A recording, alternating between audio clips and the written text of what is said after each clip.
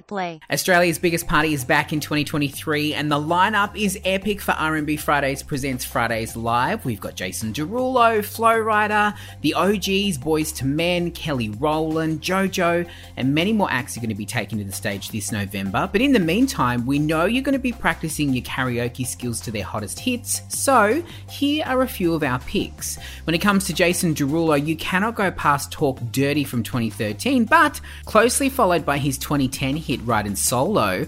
Flo Rida and his 2007 hit Low. We all know the line apple bottom jeans, but did you know that the song is actually a follow-up to Flo's previous song Birthday?